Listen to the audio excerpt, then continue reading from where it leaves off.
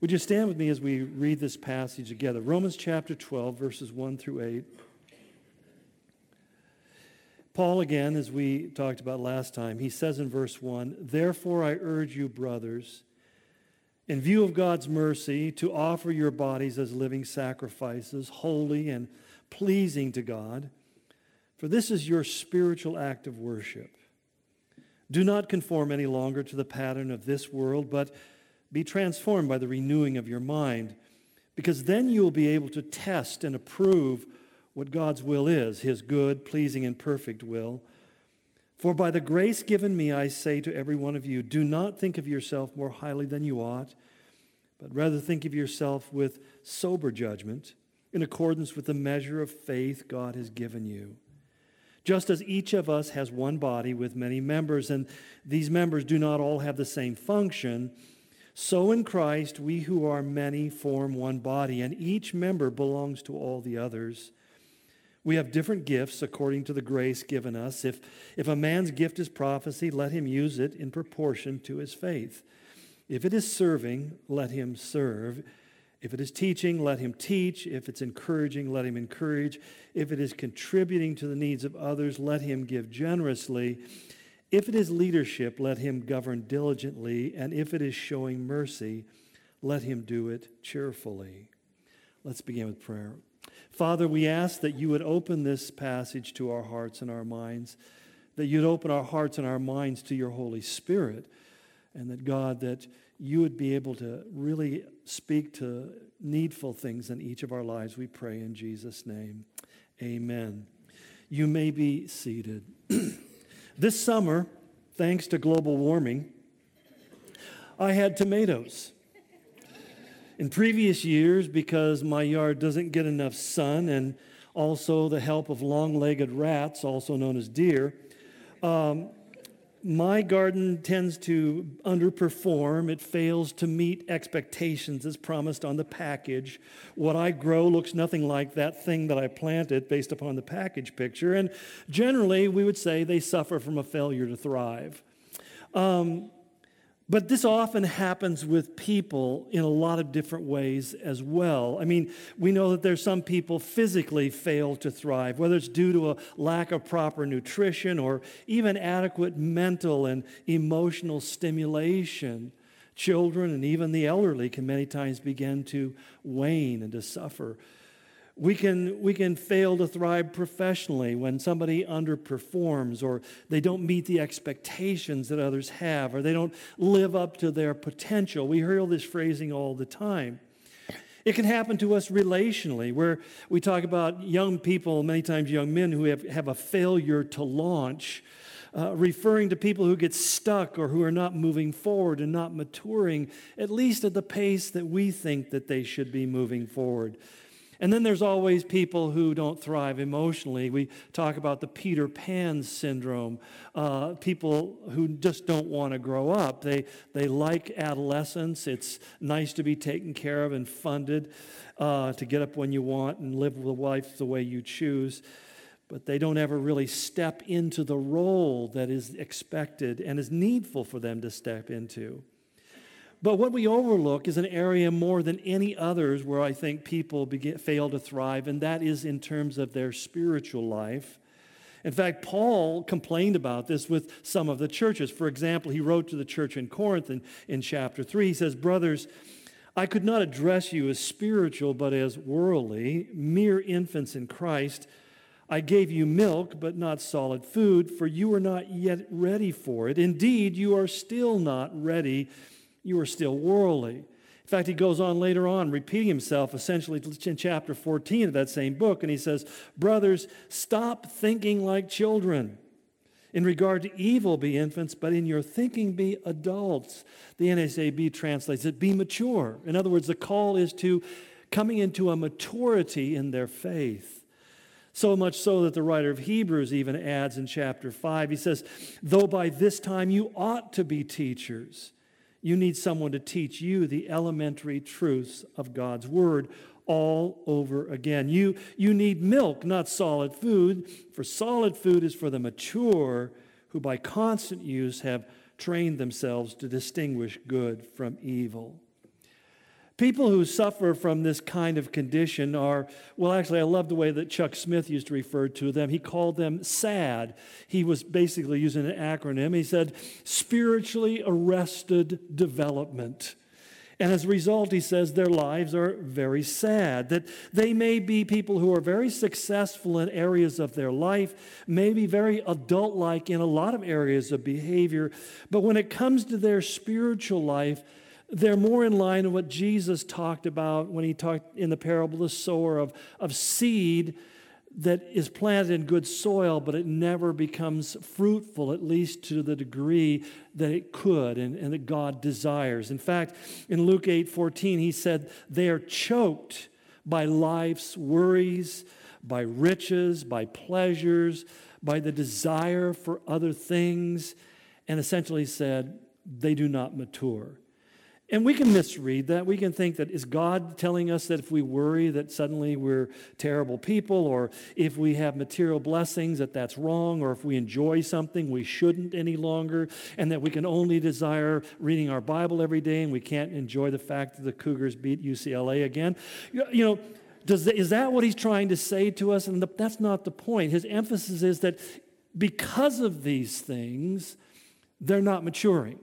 There's this thing that's hindering them from reaching the potentiality for which God created them. In a way, I'd phrase it as being half-formed, in the sense that they're earthly minded, but they're not heavenly minded. They're worldly wise, but not heavenly, but heavenly, they're very obtuse. And you and I know people like this, good people, nice people. They may be someone very close to you. You may see them every morning in the mirror. There's someone who has all of this ability and this capacity, and they're able to accomplish so many good things, have many talents, so many skills. But when it comes to the spiritual life, there's just not a consideration.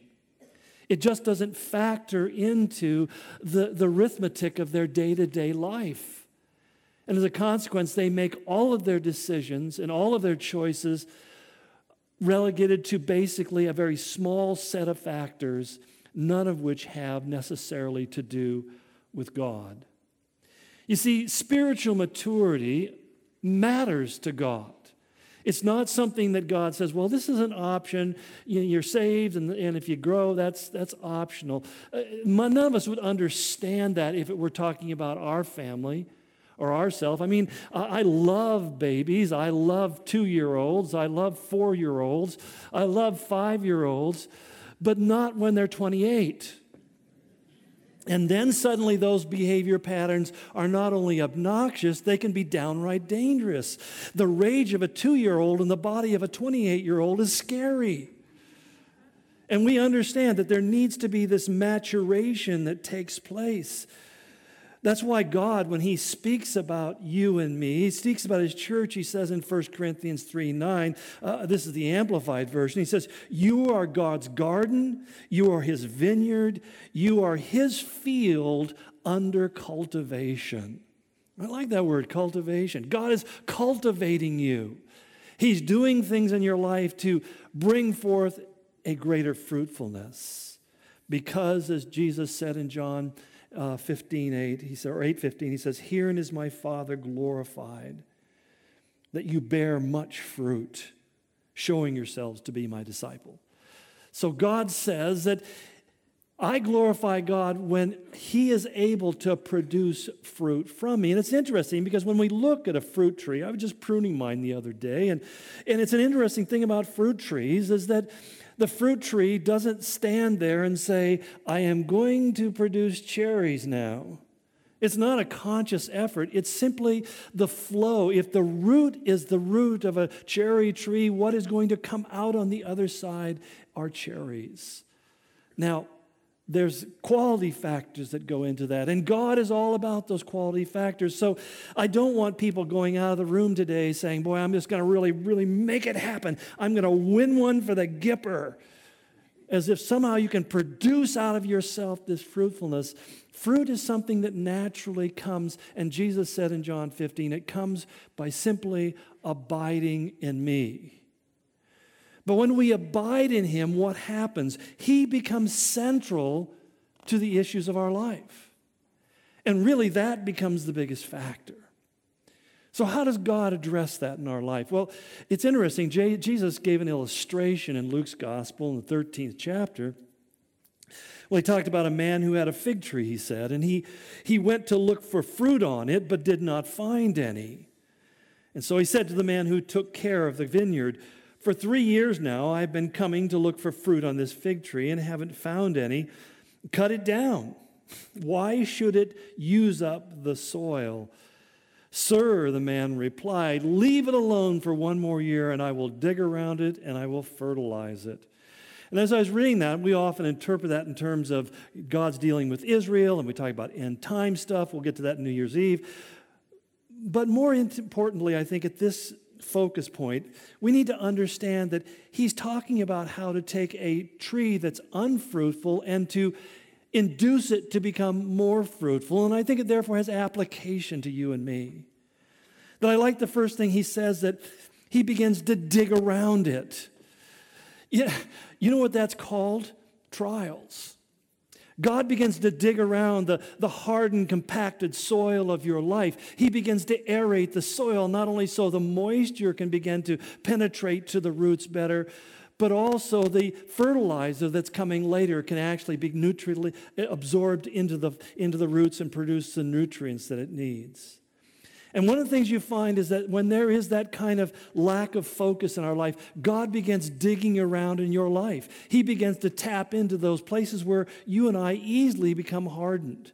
Now, I'm not saying you're a calloused, hard-hearted person who doesn't care about God, but it is really easy to just let areas of one's personal life go unaddressed, and it becomes compacted and hardened and resisted so that you no longer hear the Spirit of God.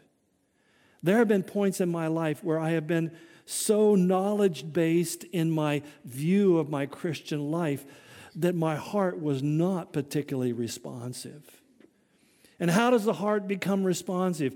By God ripping it open, digging into it, tearing it apart. And as you go through that kind of emotional struggle and you are crying out, "God, make my problems go away so I can live happily ever after," that suddenly you begin to realize that there's something percolating down deep inside of you. And not only is it beginning to have an opening in your life, but it begins to go through that fertilizing part of your life, because you fertilize a plant because it is undernourished. And we realize I have been undernourished by the Word of God, undernourished by my prayer life, undernourished by going to church, undernourished by being in fellowship around people. Not that you don't do those things or aren't having those experiences, but it's not having the nourishing effect because there is a hardness. So that you can sit under the Word, you can read the Bible, you can go through all the things which become little more than the kind of discipline and exercise that marks a willful life. But that crushing, breaking, irrigating, excavating experience of the Spirit of God isn't taking place. And until it does, all of that exposure means very, very little. It's interesting when people are in a moment of crisis, how much more receptive they are to helpful instruction. That when you're sitting on an airplane, I'm guilty of this more than most people, and they stand up there and start going through their whole spiel about the safety thing in the back of your seat and how that teaching you how a 1957 Volkswagen seatbelt works still, and the lighted aisles, and in case of a water landing, ever seen a rock land? And they go through all this kind of stuff, and you're sitting there. You can see why I don't pay attention. I mean, I'm exposing my heart. But the few times I've been where they said we are having problems, for example, landing gear's not coming down, our flaps aren't working, those things. Suddenly I became very attentive to all those things. I started actually counting how many seats it was to the exit. I began to double check that the lights actually were on. I began to think about how I was going to respond. It's just a natural thing. And the perception becomes the reality. So if my perception is there's no danger, there's no challenges, there's no obstacles, there's no difficulties, then I don't respond. But when God begins to dig away at your life, when He begins to call out to you, there's a desire and a yearning in your life that God would nourish your soul, that you don't just read the Bible because that's what a Christian does. You read it because it nourishes your soul. You don't pray because that's what Christians are supposed to do. You begin to cry out to God as a child does to his mother or father. You begin to yearn to be with other people who can speak life-giving words into your life because you need that encouragement and strengthening, because God has ordained that his word would live most powerfully when it's spoken by faith from one believer to another. And then, of course, not in this passage, John added in chapter 15 that he also prunes. Every branch that does not bear fruit, he prunes so that it will be even more fruitful. He begins to cut away the dead wood from your life, the dead works from your life. It's an interesting dynamic to see how a tree can begin to become burdened down and unproductive because there are things that aren't removed. And it's amazing to me. My wife and I were praying this year. We started in January praying that in our lives that this year would be a year of Jubilee. And if you don't know that term, the year of Jubilee came every 50 years in Israel when everything that was lost, your properties and everything else, your family members, everything had to be legally restored to you. And I kept on praying, God, I want to see you restore all the things that have been lost, all the relationships that are broken, all the things that used to be that aren't anymore. I want to see you do that. And when it came after praying that for 6 months, it actually was in the month of June, suddenly I had this epiphany, this revelation that the year of Jubilee was not only getting back, it was also giving up. You had to give back everything that you had gained that wasn't meant for you forever. And I began to say, in fact, before you can begin to receive again, you have to begin by making room by the giving up. That God's pruning work in your life is opening up space in you. But let me tell you, I was pruning this last Thursday and the trees were yelling at me, at least in my head. Oh, that was my wife yelling at me, don't kill it again. But she tells me she gets frightened when she sees me go out with the clippers. Doesn't know if the trees will survive. There's a real simple rule for pruning a tree, by the way. It's, you need to prune it enough so you can throw a cat through it. Somebody told me this the other day. He says, it's not good for the cat, but it's good for the tree. But I keep on telling my wife, this is right. Anyway.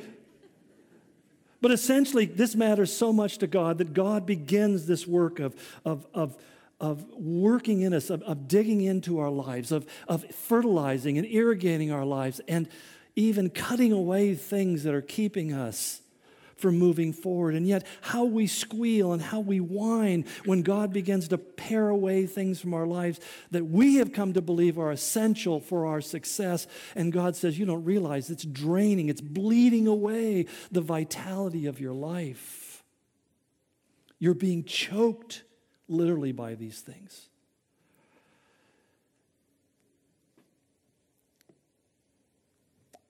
And that's really where the role of the church comes into all of this. Because, one of the things we have to understand is that God has no only children in his family.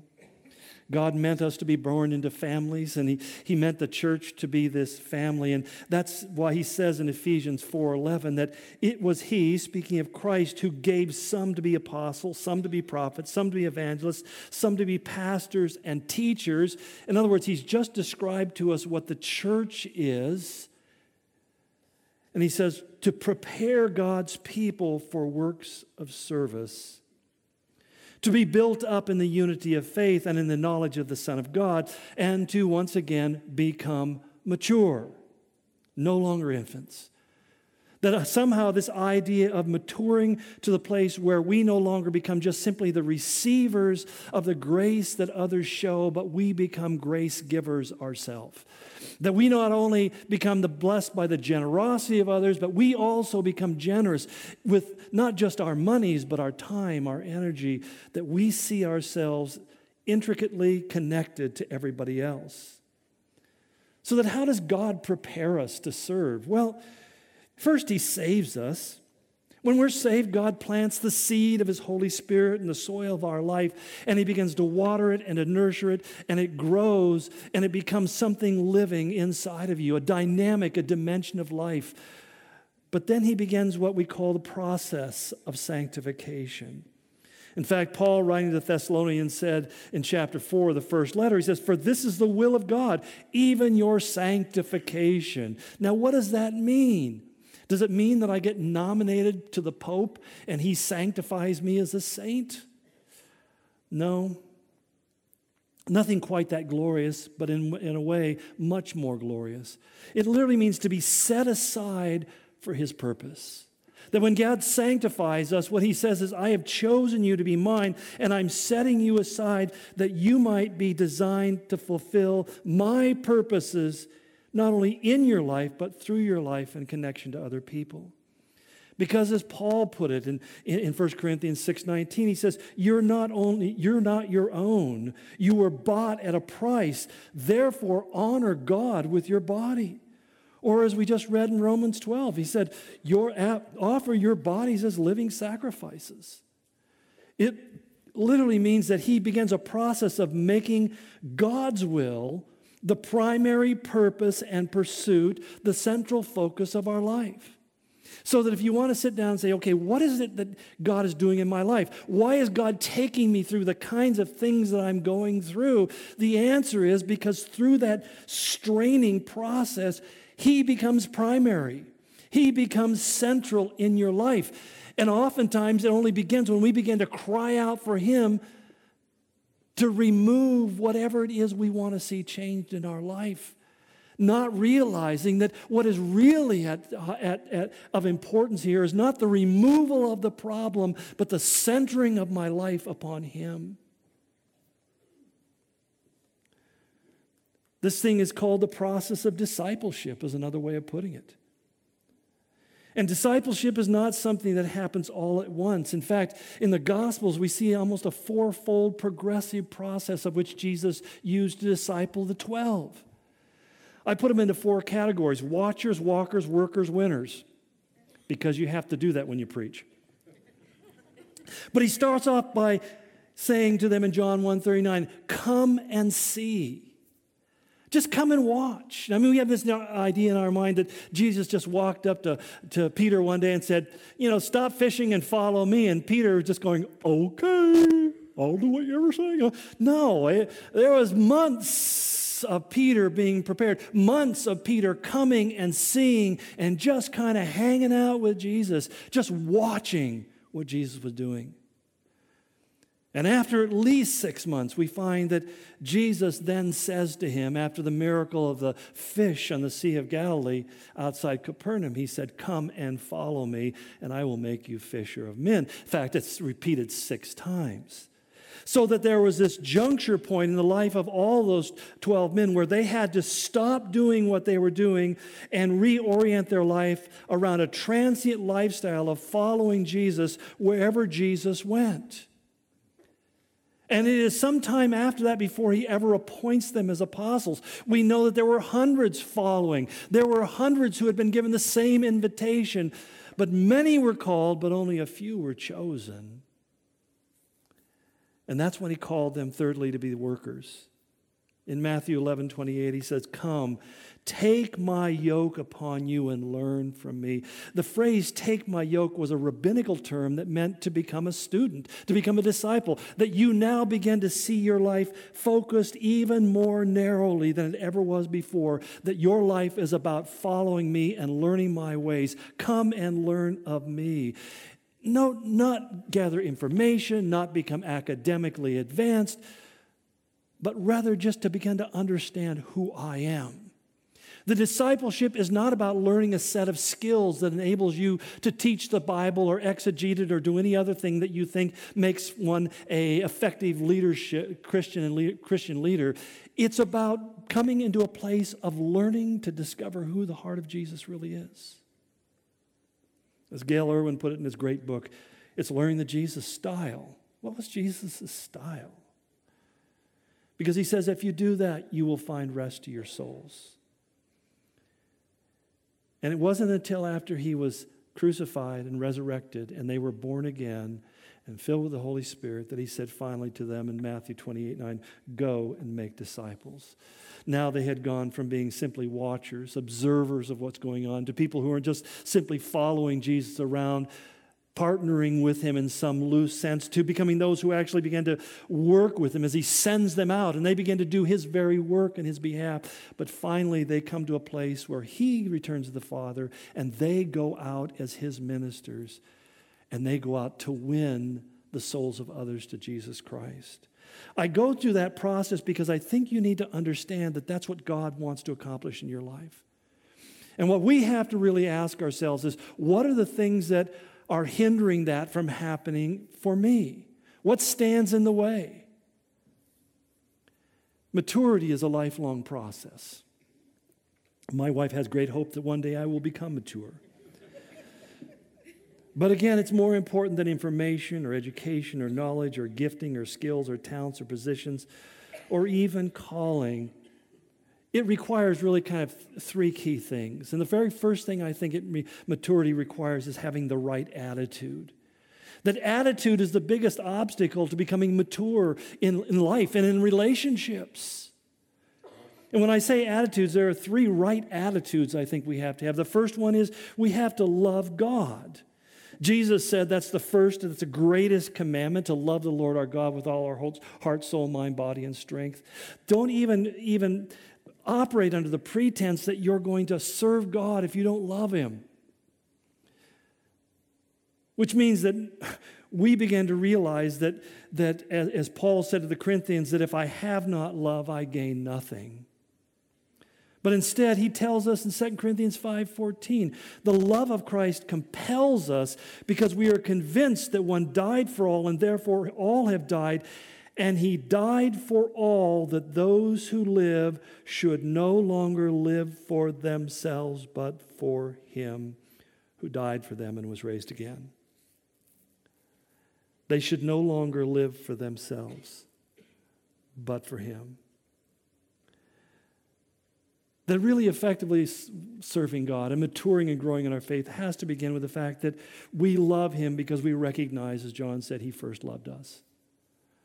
And that may seem like an abstraction to you, but it's one of those things that you really need to ask God, make that a living reality, that God, you love me, you value me, you chose me to be your own. Because what that creates is the same way we wear these t-shirts that says generosity changes people. The greatest change in life is the generosity of God loving me and forgiving me for my sins. And out of that knowledge comes the kind of generous lifestyle that God is calling you and I to follow after. That if you don't have that in your life, if the idea of being a lover of God, being your own Theophilus, doesn't really click with you, then that's the place where you need to begin to start the journey, recognizing that he loves you. That love becomes compelling. That secondly, what happens when you realize that God loves you, that it becomes a joy, not a burden, an honor to serve rather than an obligation that's laid upon you. I love what Paul, writing to the Corinthians about raising offerings for the church in Jerusalem, he says, each man should give what he has decided in his heart to give, not reluctantly or under compulsion, for God loves a cheerful giver. The word cheerful there, the word hilarion, literally means hilariously. That you give with great joyfulness and thankfulness in your heart that, God, you allowed me to do this. That so many times we talk about serving God and it's kind of like, well, the Lord made me do this. And the Lord made me do that. I'm the worst whiner in the team, quite honestly. I complain and whine all the time. I don't want to go fly around the world and get on an airplane and do all this stuff, jet lag and airplane food. That's my sin. You can pray for me. But I love one time Gail Irwin speaking to a group of pastors, many who are complaining because their churches weren't as large as they thought they should be. And he says, if you have one person who listens to you, it's one more than you deserve. That's why I always get nervous when my wife isn't feeling well and wants to stay home.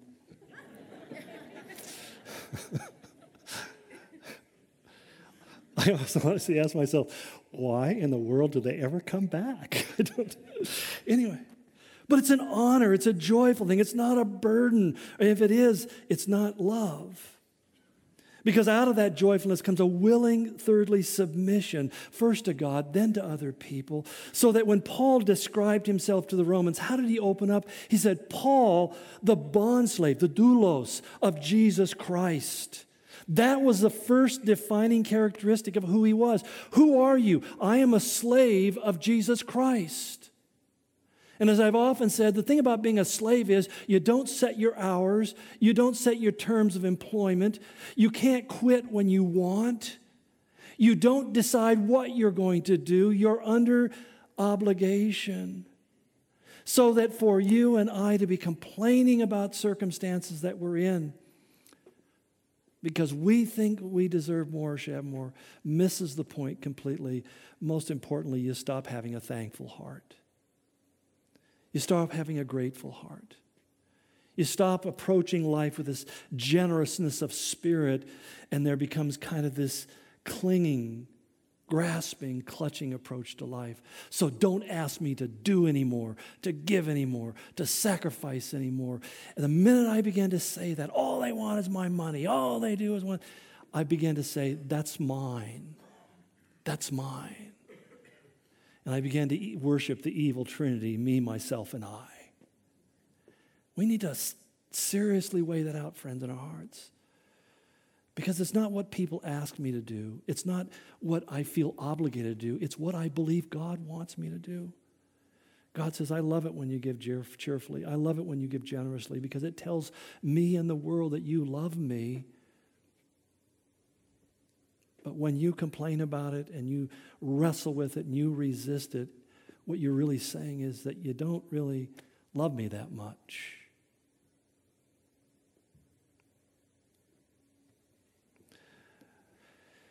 Jesus said in Matthew 23:11, he said, the greatest among you will be your servant.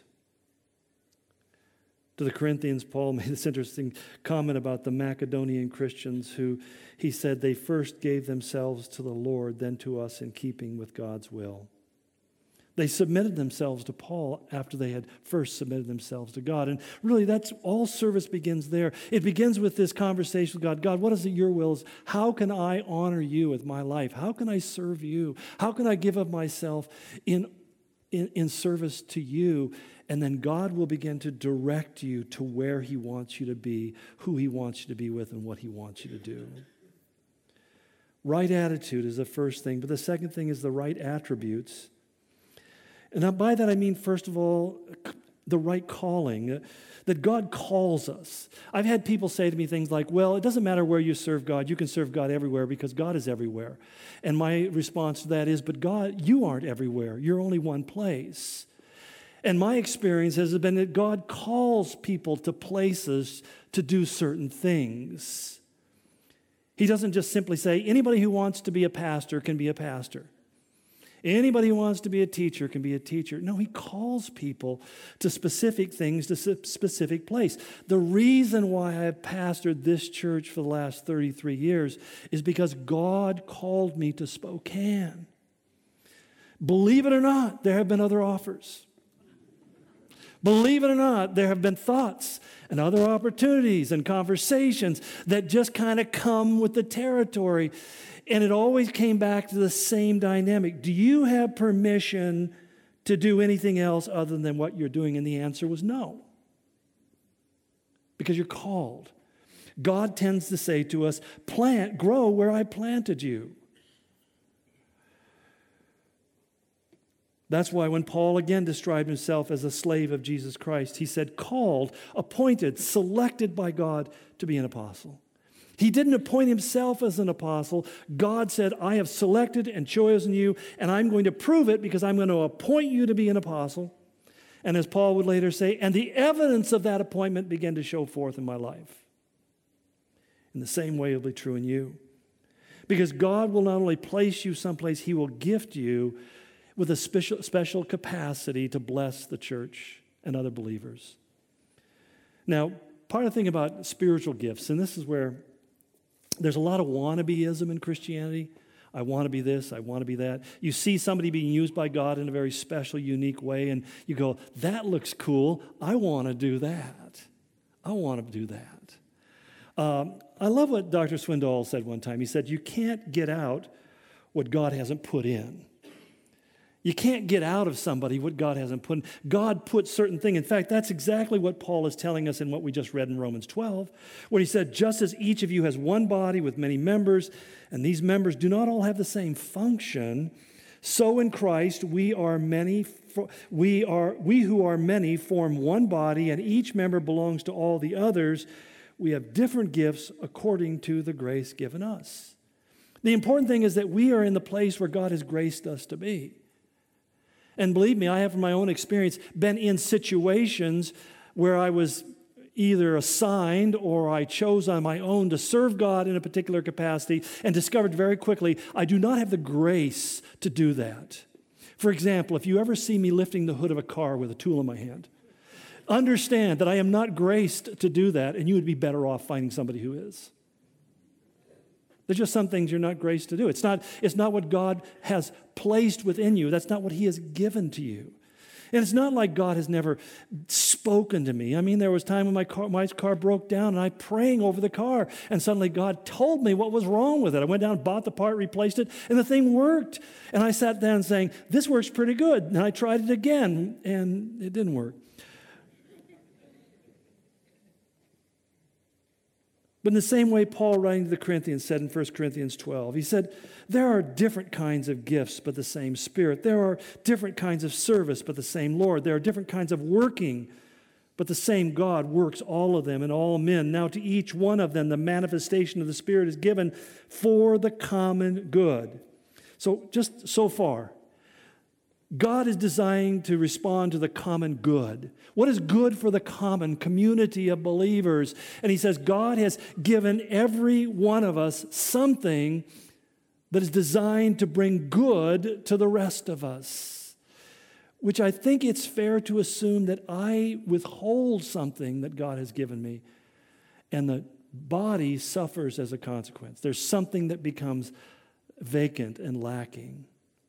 He goes on to explain, to one there's given through the Spirit the message of wisdom, to another knowledge, to another faith, to another gifts of healing, to another miraculous powers, to another prophecy, to another distinguishing between spirits, to another speaking in different kinds of tongues, to still another interpretation of those tongues. All of these are the work of one and the same Spirit, and He gives them to each one just as He determines. The body is a unit, though it is made up of many parts, and though all of its parts are many, they form one body, and each one of you is part of it. Each one of you is part of it. Each one of you is part of it. My memory isn't what it used to be. My memory isn't what it used to be. And in the church, God has appointed, first of all, apostles, second prophets, third teachers, and workers of miracles.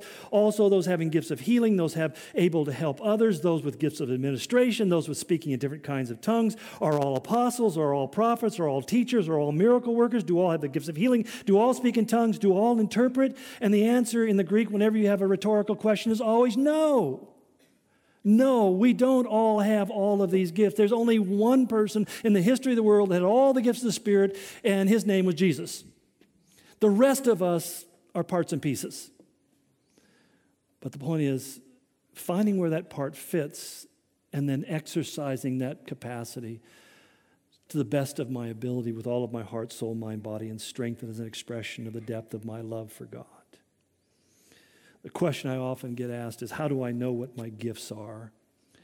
And, there used to be, years ago, it used to be real popular, these gift surveys. You take this list and you check this. Do you feel yes or no? And you go through all these lists of things. And the problem with that is there's a degree of wannabeism in us. So that I always came out as a Bible teaching pastor every time. I mean, it was somehow happened that way. And I had other people who told me they would take it, and I'd look at the gifts that they were supposed to have, and then I looked at them, and I realized something's wrong here. This doesn't fit. How do you know what your gifting is? Well, again, in Romans 12:1, Paul said it really well. He said, offer your bodies as living sacrifices. And he goes on, then you will be able to test and approve what God's will is. You see, when you begin to serve within community, your callings and giftings will become evident. You will begin to see what God has uniquely created you to do. As you learn to be faithful in that which is little, God will begin to expand the parameters. And that's why we need to understand that it also involves, thirdly, maturity, because there's no substitute for experience. When Paul was talking about spiritual leaders in the church in 1 Timothy 3:6, he said, he must not be a recent convert. The word's neophyte, which means both new to you and new to Christ.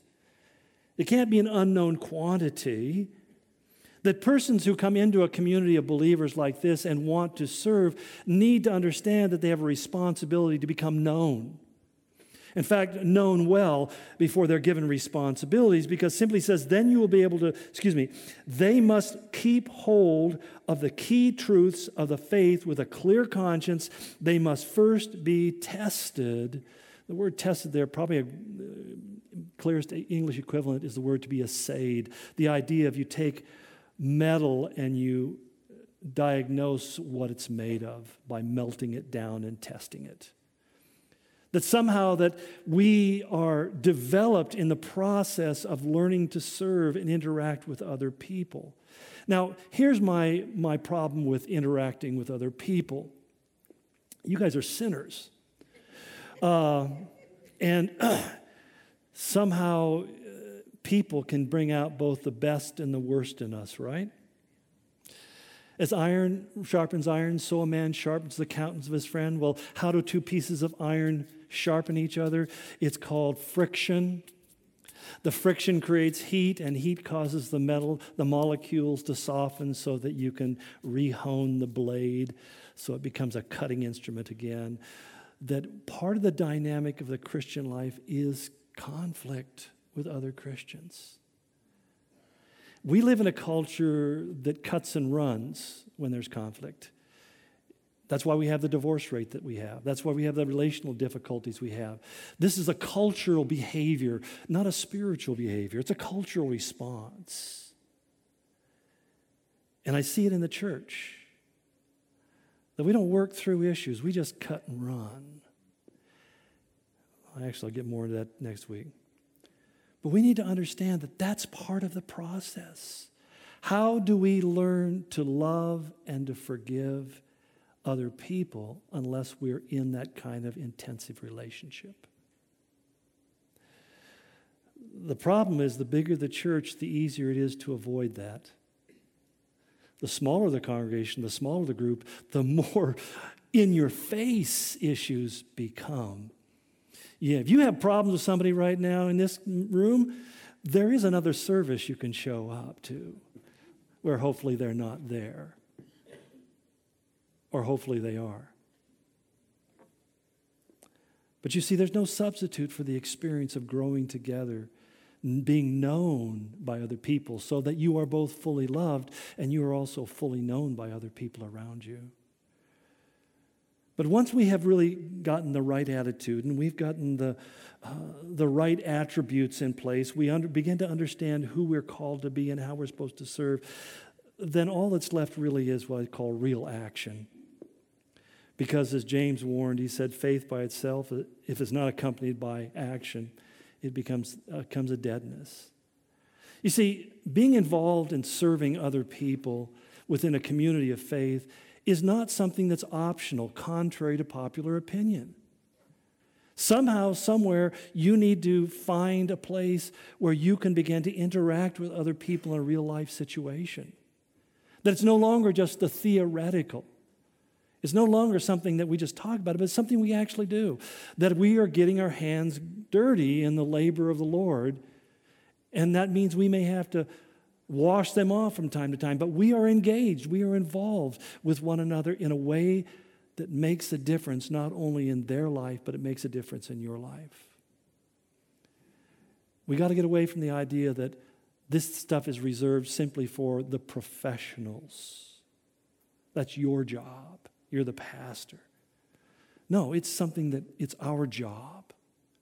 And some of the most meaningful, life-changing conversations have happened between two people who happen to be doing something very functional together. But in the course of that, conversation began to take place, and truth began to be communicated, and prayers began to be prayed, and relationships began to be built, and people began to grow in addressing the real-life issues that they're struggling with on a day-to-day basis, with somebody who gets it because it's shoulder to shoulder. This is the idea of Christian community. This is the idea of Christian community. This is the idea of what it means to serve one another. Not something that is optional, but something that is just as inherent as being alive. So that when you're born into a family, you become part of that family. Whatever that family is, you become part of the family. I know that my family's a little strange because we have personalities. And not like your families where everybody's just kind of normal and all the same, right? And they always, my kids and my grandkids always do what I ask in exactly the way that I ask them. They think just like me. It's beautiful. I feel sorry for the rest of you out there. The truth of the matter is that sometimes you have to pray for God to give you love for your own kids. And they have to pray that for you. And sometimes you have to humble yourself. And sometimes you have to ask for forgiveness. And sometimes you have to work through stuff. But that's the idea that you don't choose these people. You are placed in their midst. Friends, I hate to tell you this, but if you go around saying, I'm going to choose the church that fits me best, you're going to be transient most of your life. Oftentimes people will come at me and say, oh, Pastor, I just love your message. It was so incredible. I said, please, keep on talking. I have nothing. And, and they'll go on. All of a sudden it'll shift. They go, it's not like where I was last. I mean, the last church I was at, those guys, they are the most loveless. They're hard-hearted. Blah, blah, blah. And I think to myself, I give them 6 months before we're that. Because sometimes, as Bobby Knight said, he didn't take transfer students because they're unhappy people looking for a new place to be unhappy. In other words, they're not committed to loving who's there. What makes a marriage survive? Well, in my case, it's because my wife is always lovely and charming. And I know the same is true for me. I'm so amazing. I keep on telling her that. No, the reality, we all know the reality. The reality is that you choose to stay committed and connected and engaged and involved in the life of this other person because you know that that's God's will. What is God's will for you? Where are you supposed to be? Who are you supposed to be connecting with? How are you supposed to be interacting with those people? That's where community comes from, and yet we live in a culture that wants it both ways. We really want a Walmart Christianity. We just show up and there's a greeter at the door going, hi, welcome to Walmart. And everything is conveniently priced. We're the church of the 2.5% tithe. And, it's all lower prices, more salvation, less giving, more blessings, less serving. And we roll out and say, I just love that place, man. The prices are always falling. But the minute wouldn't it be weird if one of those guys in the blue aprons came up to you and said, hey, could you help me carry this load of stuff out off the truck, unload this truck and put it in you just go, wait a minute, I don't work here. I just shop here. That's the kind of Christianity we have today. I don't work here. I just shop here.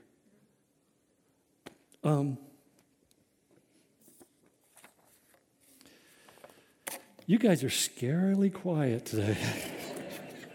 Lord Jesus, I pray that all this that I've stumbled through this morning, that your Holy Spirit somehow would sort it out in our minds and our hearts, Lord. Because this has been kind of a tunnel talk this morning, Lord. I think we've been just really kind of getting down to some hard issues for a lot of us. We're all afraid of being hemmed in, of being controlled, of being dominated and manipulated, and because we live in that kind of a world where everything seems to operate under the principle of deception and manipulation. And God, I have to confess that many times the church has become that, especially in this culture. It's been all about marketing and selling and attracting through bigger and better and slicker and smoother and cooler and hipper and all the rest. But we've lost something in that process, Lord. We've lost simply the pleasure of being part of a redeemed group of people who love you and love each other, are committed to each other, who pray for one another and serve one another and make sacrifices for one another. Lord, we want to be that kind of people. We want to be compelled by your love to love you and to love other people. We want to serve in a way that we can begin to see the unique way in which you have gifted us, to show us that specific place where we fit into the body of Christ, that we fit into this community. If indeed we're supposed to be part of this community of believers, Lord, that we be committed to it. I pray for everyone here, Lord. If there are people who are here and are supposed to be in some other church, not because they're bad people, but because they're just supposed to be planted someplace else, Lord, I pray you just give them the freedom to go and be where they're supposed to be. Because, God, we just need to know that we're where you planted us, where we can bear the most fruit. And I pray, God, that we would not walk out of here this morning saying, we've heard this, but we just don't really put it into action. God, that you'd show us how to step up. That maybe what we volunteer to do may not be a particular area of giftedness and calling. It may just simply be the place where we start the process of beginning to figure out what that is. But more importantly, Lord, change the attitude of our hearts. That it would become more about us and we and less about me and mine. I just ask for that transformation, Lord, in Jesus' name. Amen. As we close together, and we just invite you to come and partake of the elements of communion. It's really one of those things that, like baptism, that really designates that we are part of the body of Christ. We are part of this community of believers. As Dietrich Bonhoeffer wrote from prison before his execution in his book called Life Together, he just said there is no other concept within Christianity that the church exists in any other kind of construct but to have life together. God never intended us to be lone rangers. And as we partake of these elements, it's the idea of breaking bread. When you broke bread with somebody, you were participating in their life. If you're in the Middle East and you're invited to somebody's house for dinner, it's not just simply a dinner date. They're inviting you to become part of their life. That as the food is ingested, it's the idea that we're both ingesting the same thing, and the same thing is tying us all together, and we become one. And this was Jesus' vision when he set out to say, this is my body, this is my blood. He was saying, this is what draws us together, is our common communion together with Jesus Christ. And that we are connected by the blood of Jesus Christ, and by nothing really else. We don't dress the same. We don't necessarily do the same things, think the same. We may not even completely speak the same languages. There's more things that are different about us than are similar, but there's something about that unity of the Holy Spirit that brings together so many diverse parts that in the midst of it, suddenly God becomes glorified. And I just encourage you. I would urge you that as you partake of these elements, that there would be that surrendering of yourself to simply say, God, I want you to be the central purpose and focal point of my life. And I give you permission to place me where you want me to be, that you would empower me to serve my brothers and sisters in a way that would be life-changing for them. And that, God, you'd give me the courage to actually follow through on that and not just think about it.